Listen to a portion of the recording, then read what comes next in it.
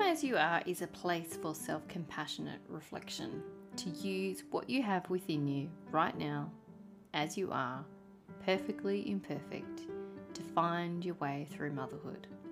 I'm Dr. Erin Bow, clinical and perinatal psychologist, author of More Than a Healthy Baby, course creator, and mum of two.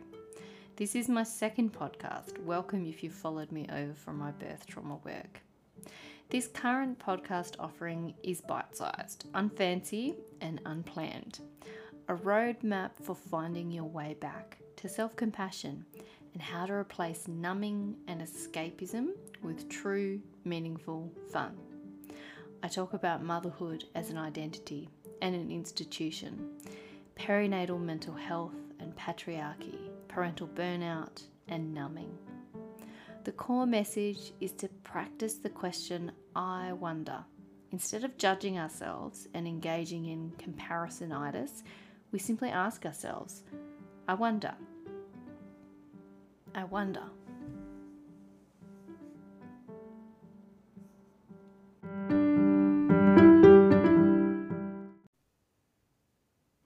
Let's talk about shark music. So one of the most favourite things, I think, of being a psychologist for me over the years has been introducing people to new concepts. And for me, I think it's like, if you remember back to being a child, when someone like heard a new song and introduced it to you, or had a new toy or a new book or something. And so that curiosity and interest when people discover something for the first time can be an absolute delight. And so I hope to be that for you today in introducing you to the concept of shark music. So it's an example that is from Circle of Security training, an attachment kind of focused parent training program. I won't get into that too much because you can Google it, but I just want to talk to you around the concept. So, you know how grandparents like to joke about how it's nice to give kids back? Like, that's for a reason. Kids are tiring, they're noisy, there's no off button. I'm not telling you anything that you don't know. But I think sometimes we need reminding that there's a reason that there's no noisy toddler option for finding workflow on the Calm app. I remember very clearly one of my own coaches saying, there's a reason that they don't play whiny toddler music in day spas, okay? So we know that this experience of kids whining, being hungry, being tired, being demanding and emotional is unpleasant. But we often forget to just validate it and normalize it for ourselves. So with the shark music concept, I'm not talking so much about the baby shark do kind, although that is really triggering for some people too, but more the like dun dun dun dun dun dun dun dun from the Jaws soundtrack. So that sense that your body is tensing up in reaction to your child about to explode or you're about to explode. And so, all those common scenarios, the whining, the fighting, the I don't want to go to bed, I don't want to have a bath, I don't want to eat, whatever it might be. It's when we notice that we're starting to tense up, our heart rate's increasing and we're clenching our hands and clenching our jaw and just bracing ourselves. So the shark music concept, I think, is a good one to remember because it's in those moments where we go from 0 to 100 sometimes that we forget, this is an old file, I suppose, that your brain is bringing up.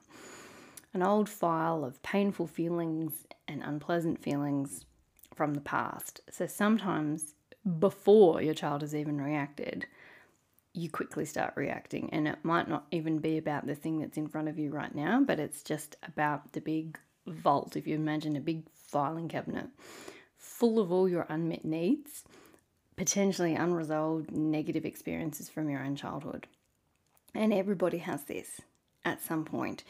So I think the first step in recognizing it is knowing that everybody has this. Every single person has this. There's no such thing as being like a good Zen, chill mother who never experiences any frustration in relation to her child. And something that just popped into my head that I'll mention is if you've watched the Netflix show Made, and that's a really hard thing to watch, But something that very much struck me and struck a few other people about watching this is that the mother in that show seems to be a saint. Like, she's going through a lot of things, but what they don't quite get right, in my opinion, is that they don't normalize how normal it is and how, like, such a humanistic experience it is to get frustrated and lose your shit at your child, particularly when you're in a state of high stress and crisis and trauma. So that's a little aside.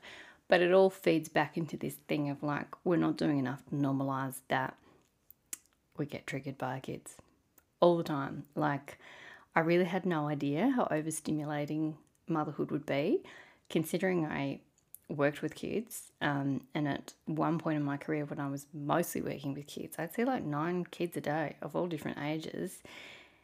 And I never lost my temper at other people's kids, right? So we need to normalise it. And I really have to say that working with other people's kids all day, it's not the same as raising your own children 24 hours a day. And on some level, I guess I must have thought it might be overstimulating, but look, I ignored it because I was so focused, so laser focused on my perceived experience of what things would be like for me, that, it just sort of got lost in the blur.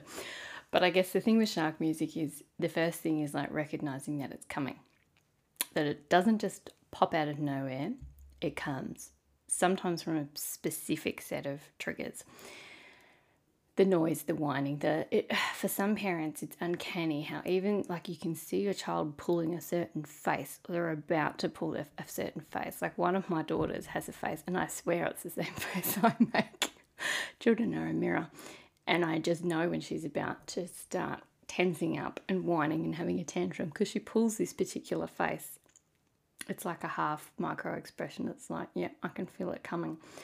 And so even just recognizing that it's coming and practicing, it's a practice. This is not a destination to get to, but practicing doing the opposite of what your body is doing automatically. So unclenching those hands, unclenching your jaw, taking a breath, walking away, moving your body to get activation through that, vagus nerve. Shaking your hands, stomping your feet, turning your head from side to side. Just movement rather than staying still and letting all that adrenaline and cortisol build up.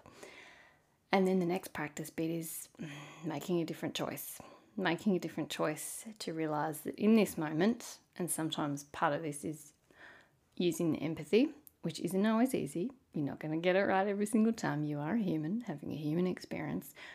But in recognizing that who is in front of you is a young child who doesn't have emotion regulation skills yet. They're having a tough time. They're not deliberately out to plot against you to lose your sanity, although we'll understand what that feels like.